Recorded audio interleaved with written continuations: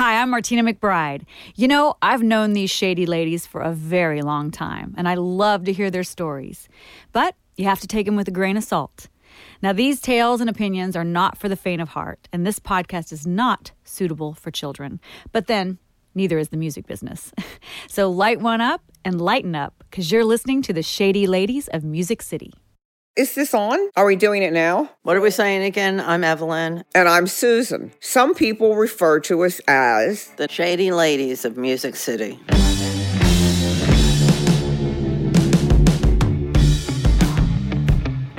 Joel Katz is legendary in the music business. For the artists that he represented, his first client was James Brown, and he went on to represent Jimmy Buffett, George Strait, Julio Iglesias, Bobby Brown, Michael Jackson, and the people that he has put into place as executives, including me and Evelyn at Asylum, is legendary. Plus, he's represented so many organizations like the Grammys and the CMAs. Anyhow, he's also our good friend. So here is Joel Katz. I was going to say, why don't you start with who your first client was in the entertainment business, Jolie? That's so interesting to me. Yeah, my first real client in the entertainment business when I started my actual entertainment law practice was none only than the godfather of soul, Mr. James Brown. And that was, to me, a true education in the entertainment business. Because he was very smart, James, and very practical, and someone who I learned so much from, which was terrific. How did he find you?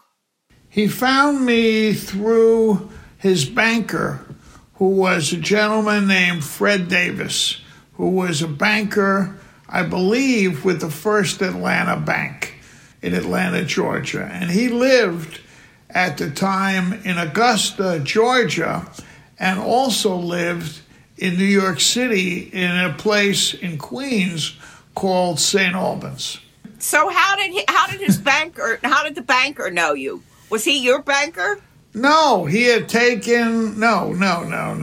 He had taken one of my courses that I taught at the time at a new university located in Atlanta, Georgia, called Georgia State University, which at the time was very small and now is one of the biggest universities in the state. So Fred took a course from you and he heard about you. And he had James as his client, and yes, he thought that you would be a good attorney for James. So what was that like? Was it crazy, or was he... Yeah, James was looking for a new attorney.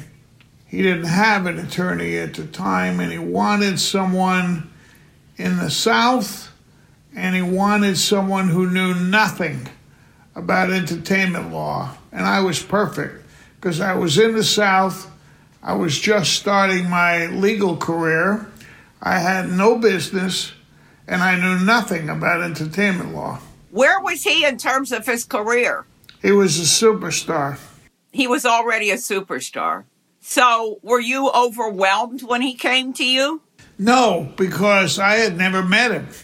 And Fred, when he reached me, Fred Davis, by phone, asked me to go to the Omni Hotel in downtown Atlanta and meet James.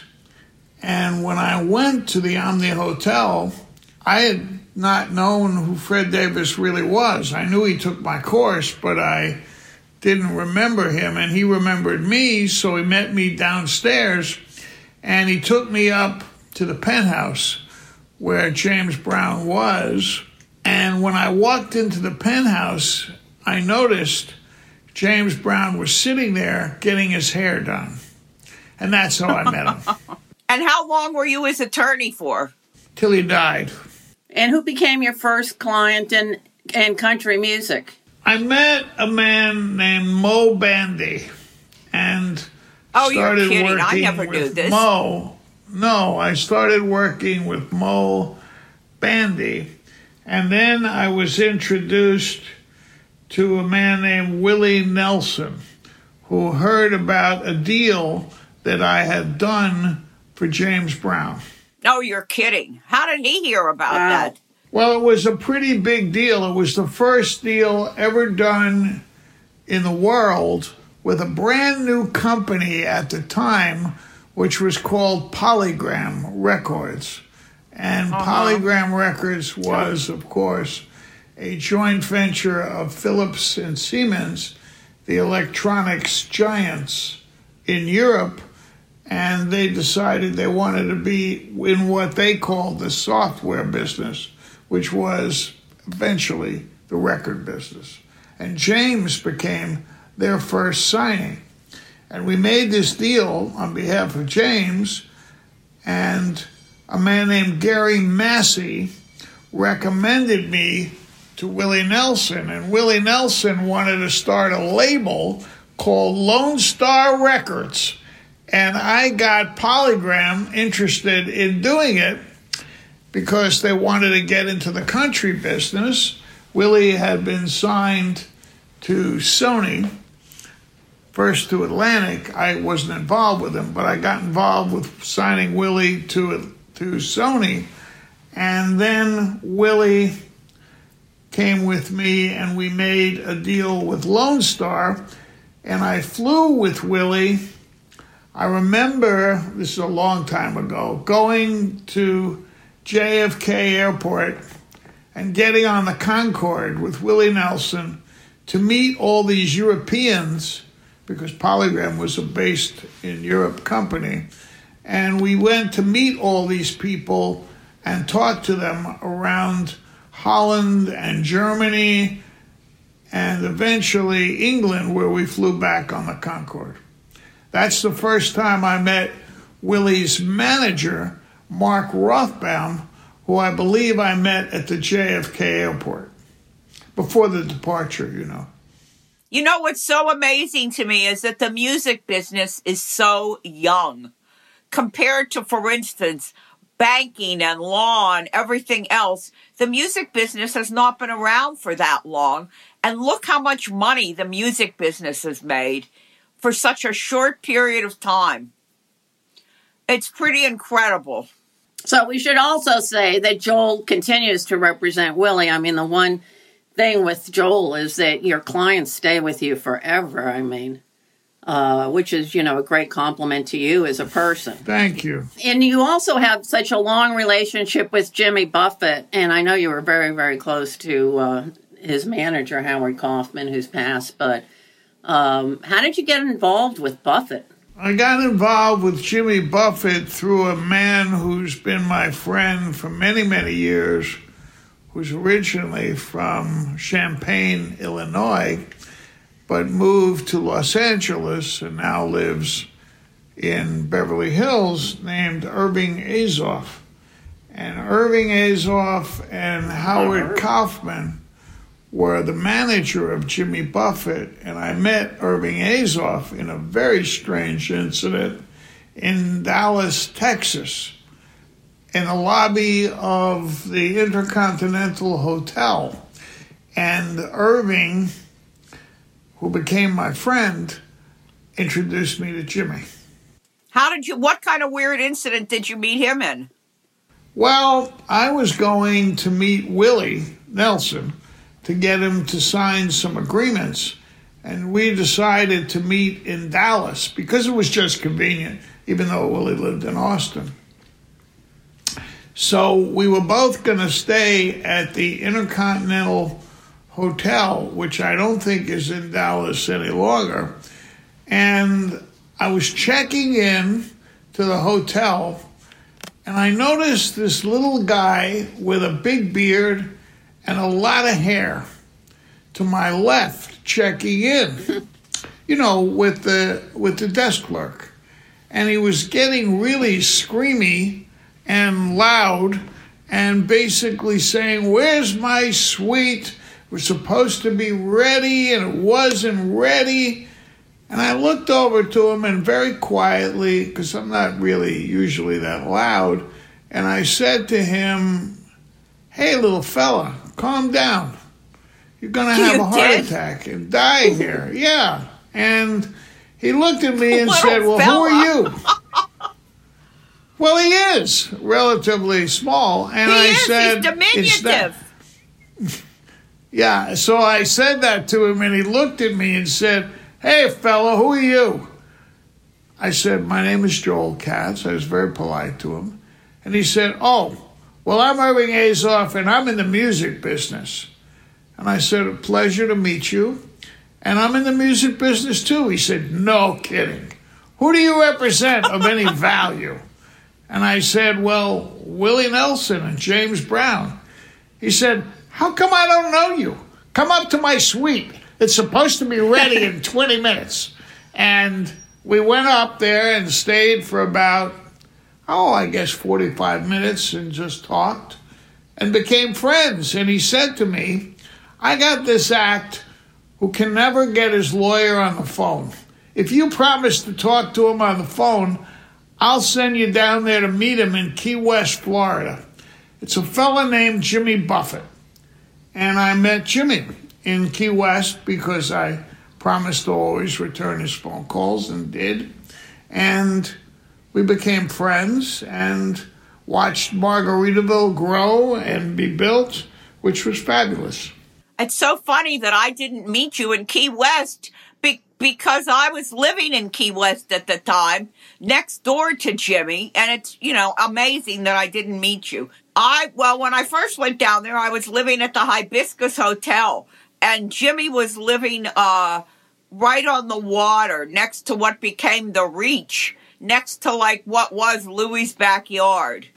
He had an apartment at Louis' backyard, right near there. Right. And he was with Jane Slagsvall at the time. And I was there, and I met them both at Louis'. And Jimmy had just had the white sport coat and the pink crustacean come out, I think. And remember that record? And, yes, I do, actually. He was a big favorite in Key West, and I had my popcorn stand. And so, we were both doing kind of idiosyncratic things. His, of course, made a lot more money than my popcorn stand. But that's how I met him. But I'm surprised I didn't meet you. Well, it's a very funny story, if you want me to tell you how I actually met him. The meeting was set up. Do you want to hear it? Yeah. That's why we're here. I went down to Key West. I first went to Big Pine Key, where I met another client of mine named David Allen Coe, and spent a little time with David, who is a very interesting man and very smart. And then I went very smart, but to Meshuggah. A Yiddish word, descriptive, I might say. Evelyn is partly Jewish. That's right. Not really, but I always thought she was. So you went to Big Pine. Let him finish his story. I went to Key West, yes, and I was at a place that Marriott, I think, owned, called the Casa Marina Hotel. And Jimmy was supposed to meet me for breakfast at 9 o'clock. Well, 9 o'clock comes, I'm sitting there, no Jimmy. 9:30 comes, no Jimmy. At 10 o'clock, a very nice woman comes to my table, and she says, "Are you Joel Katz? Are you waiting for Mr. Jimmy Buffett?" And I said, "Yes, I am. How did you know me?" And she said, "Well, you're the only single sitting here in the restaurant of the Casa Marina Hotel, and my name is Sunshine Smith. I'm Donna Smith from South Carolina, and I'm really Jimmy's secretary, but hopefully I'll move up in our organization. Jimmy is slightly delayed in a meeting." I said, "Oh, okay." She said, "So let's have breakfast, you and I, because I don't think Jimmy's going to meet I said, well, he was supposed to interview me and tell me if I was suitable to be his attorney. She said, he'll be here. Don't worry, he'll be here.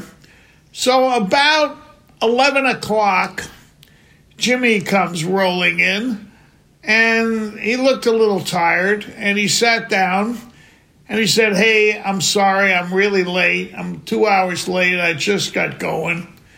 And I realized he was not at an earlier meeting.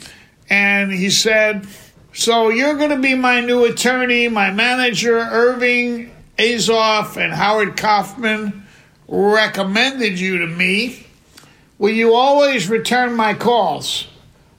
I said, yeah, of course. It's called being polite. And I said, yeah, I'll do that. He said, well, I'm going surfing. The meeting is over. You're hired. And that was it.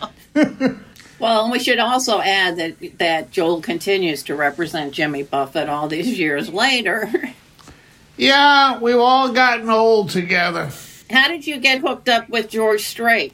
I met George Strait through Irv Woolsey, who at the time was leaving Universal Records to basically become George Strait's manager. I think, if I remember correctly, Irv Woolsey was an executive at Universal Music Group, where Irving Azoff had become the president of that company, and Right.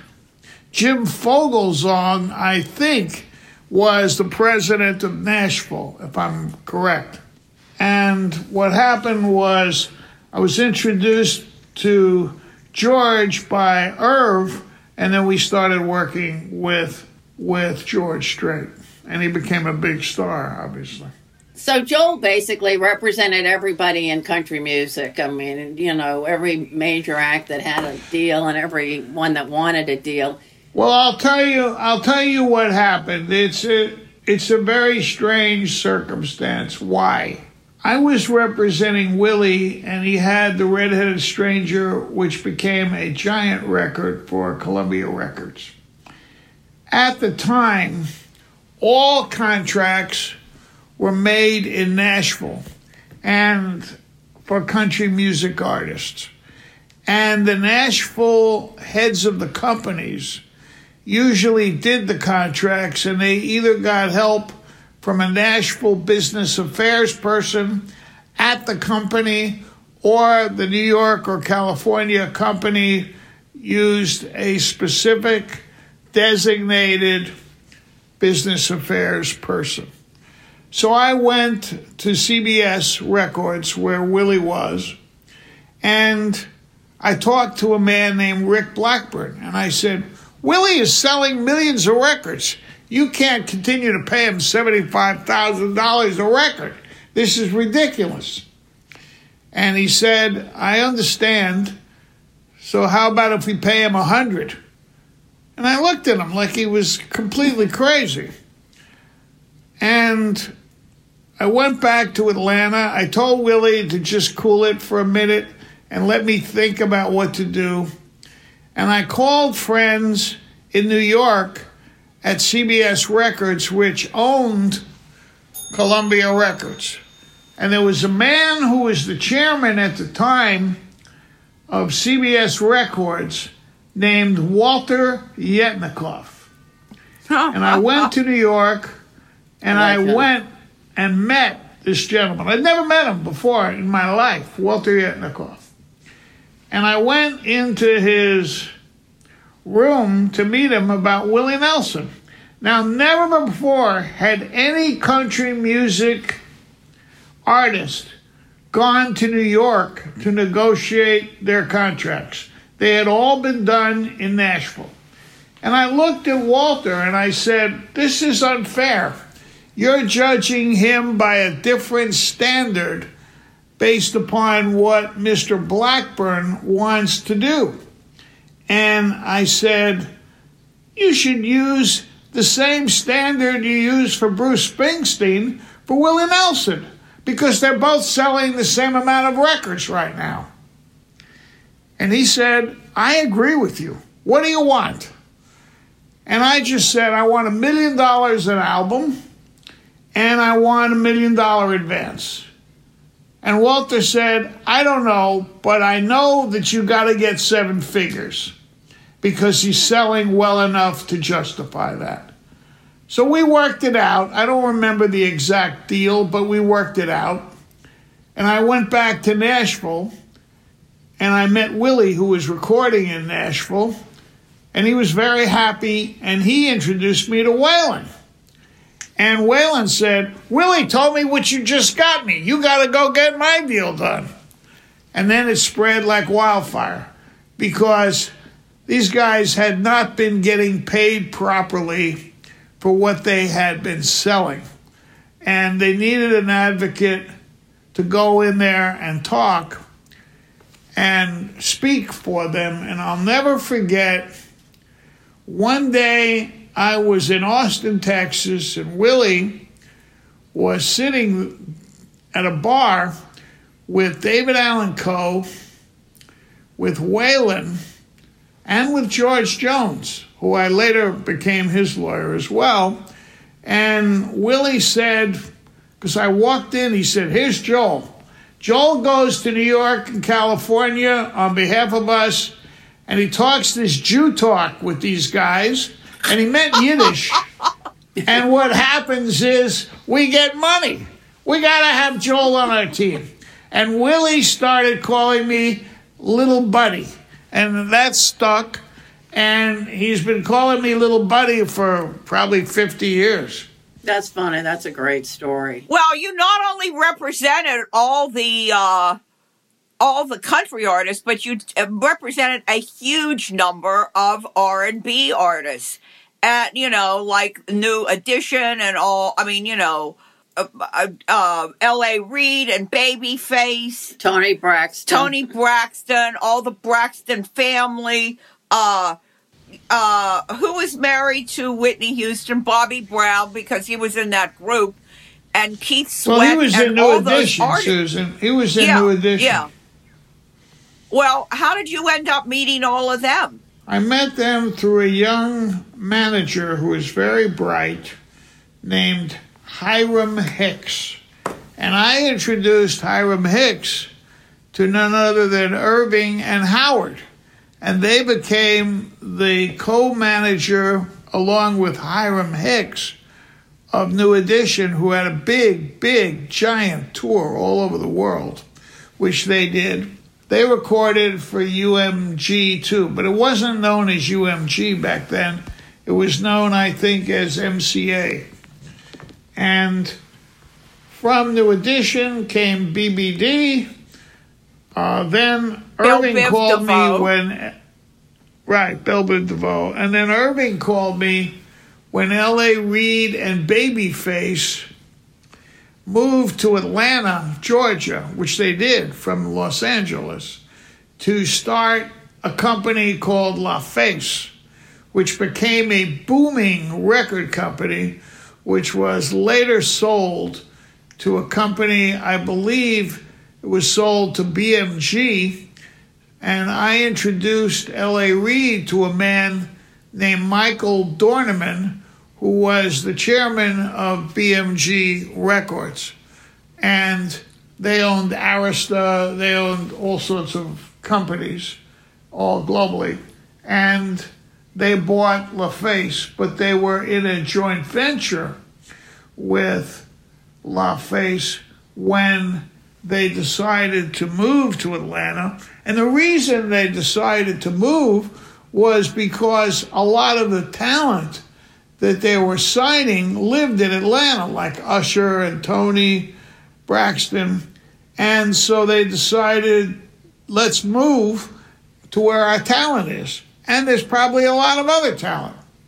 And they started signing acts, and they built a big business and sold it to BMG. Yeah, Tony Braxton, I remember her mentioning you on the Grammys which also you were the attorney for the Grammys for years and for the CMAs. So, you represented not just artists, but also organizations. And you worked with Michael Jackson. That's quite a career swing from Willie to Michael Jackson. I represented Michael probably 6 weeks before he passed, and I worked with John Branca for 5 years, 6 years after Michael died, maybe even longer, with the estate. And we still do work for the estate, for John Branca. And you represent Julio Iglesias. Oh, yeah, that's a big relationship, Julio. Julio sold more records than anyone for Sony, which, of course, bought CBS, than any other artist except Michael. And Julio was the absolute biggest Latin artist in the world, and received an honor from Sony Music in London, and I was privileged to be there when he received it, as the most important and most record-selling Latin artist of all time. And he enjoyed that. I enjoyed it. We had a big dinner that night with all the Sony Music people who came out for it. It was a big time. Afo Verde was there from Sony Music Latin, who runs it so well. And he and Julio really had a big celebration. So how many young artists do you represent now? Well, we have a big firm, Susan, and I try now not to be online with lots of young artists. I let the younger people do that because it's easier for them and they have much more in common. I'm an older man and I wind up selling companies. I wind up doing different kinds of work. Like we represent a lot of executives. Even weddings. I've married actually 3 people, 3 couples, another couple that's not so in the entertainment business, but the person was an investor in the entertainment business. Very good guy. I've had the pleasure of being able to preside at 3 weddings. So what do you think about the business now, Jolie? It's so strange that there's no live concerts. And, how do people make money now? The streaming thing, I don't quite understand it. Well, records for the most part, or discs for the most part, physical product is slowly coming to be gone.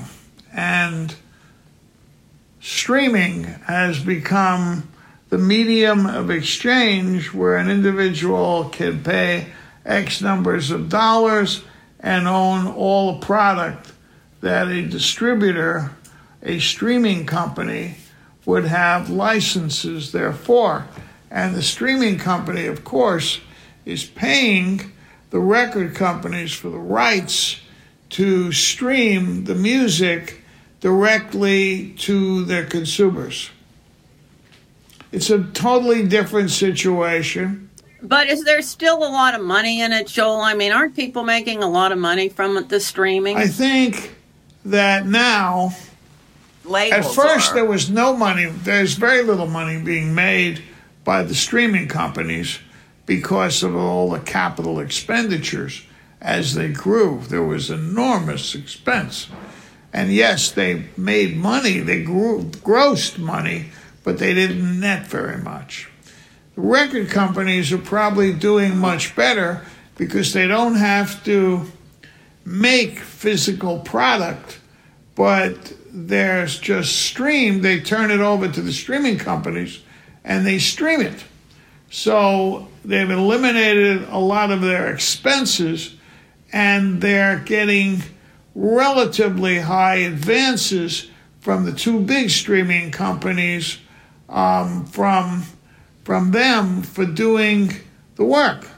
As you know, Apple was a big company that Doug Morris and Jimmy Iovine got into the streaming business, and Apple is still a big streaming company in music, but uses music to sell telephones. Very clever. What about And Spotify? Steve Jobs, That's still Yeah, it's weird. well, Spotify is the biggest streaming company now, but they're not in the phone business, Susan. They're just a streaming company started by Daniel Ek in Sweden. You know that. I do. So let me ask you this. So Do you think? do the artists, the writers make money from streaming, but do the artists that are singing it make money from the streaming? The artists have contracts with their record companies, and the record companies pay them on the streamings. Yes. But the writers make more money than the artists that are singing it. It's the same old story. Well, not necessarily. Not necessarily. The record companies pay advances, and the lawyers negotiate those advances. It's like anything else, Susan. It's a negotiation. Come on. Do you think, Joel, that there'll be stadium shows again and all of that with the? Aren't a lot of companies being gutted now? Will they be able to pull it together to mount big tours again? I sure hope so, because I miss it. I remember, Susan, you and I going to a Kenny Chesney show. It was a stadium show. I don't remember where it was. Where was it, Susan? Do you remember? We had such a Nashville. good time. Was it in Nashville? It was in Really? Nashville. Oh, okay. Maybe not. But Maybe not. But, Kenny did the biggest stadium shows of anybody. And, do you think that there will ever be like 80,000 people in a stadium again? maybe not in my lifetime, but I think it will happen again, yes. But what's going to happen to all these artists that their whole existence was based on these shows? People don't have money to pay their bands. They don't have money to pay their crews. I mean, it's really gutted the music business. There are new forms of technology which I've seen, especially emanating, frankly, from England, which I think will provide new means of doing shows directly for your home. And, for viewing in your home. And I think these are very close to being used. They're being used already in Europe and soon to be launched in America. And even when touring begins, these companies that are doing this plan on doing it with the promoters so that you could go to a show, but you also could watch the show at home. All the fun was going to the show and seeing it with people and everybody singing along and, everybody knew the words to every song. When we used to go to Kenny's show and Buffett shows, everybody knew every word to every song. And the Eagles, and I mean, if you sit at home and sing along with it, it ain't that great an experience, I don't think. Well, it ain't maybe not a great experience for you, but it might be a great experience for a young person who's never been to an event like that when they see these new events. I don't know. Everything is changing, Susan, with COVID-19. I mean, we never thought that we would see a pandemic like this in our lifetime. And we've all had to deal with the terrible situation of it all. And we're all doing the very best we can. And some days I feel great, and some days I feel very down like everybody else. I mean, it's just an up and down world now. Well, we really appreciate your time, Joel. I know how busy you are, and you we're very sweet to give us this amount of time. And to tell your interesting stories. You're such an accomplished attorney, but you have such great, personal stories. And obviously you're the kind of man that your clients stay with you, throughout your whole life. You've had the luxury of sort of, growing up and growing old together, and it speaks volumes of the relationships that you've formed over the years. So I only have wonderful things to say about you, Joel. Two of my best relationships are with the two shady ladies. And I love you both very much. You're both very talented women and very intelligent people. And you've done a great job. And this podcast series, which was, I guess, your idea and Jason Owen's idea, I wish you all great success with it, because it's very important, I think, to learn about the past so you can conquer the future. Very well said, Jolie. Thank you, Jolie. Have a great day. Thank you. Thank you, ladies.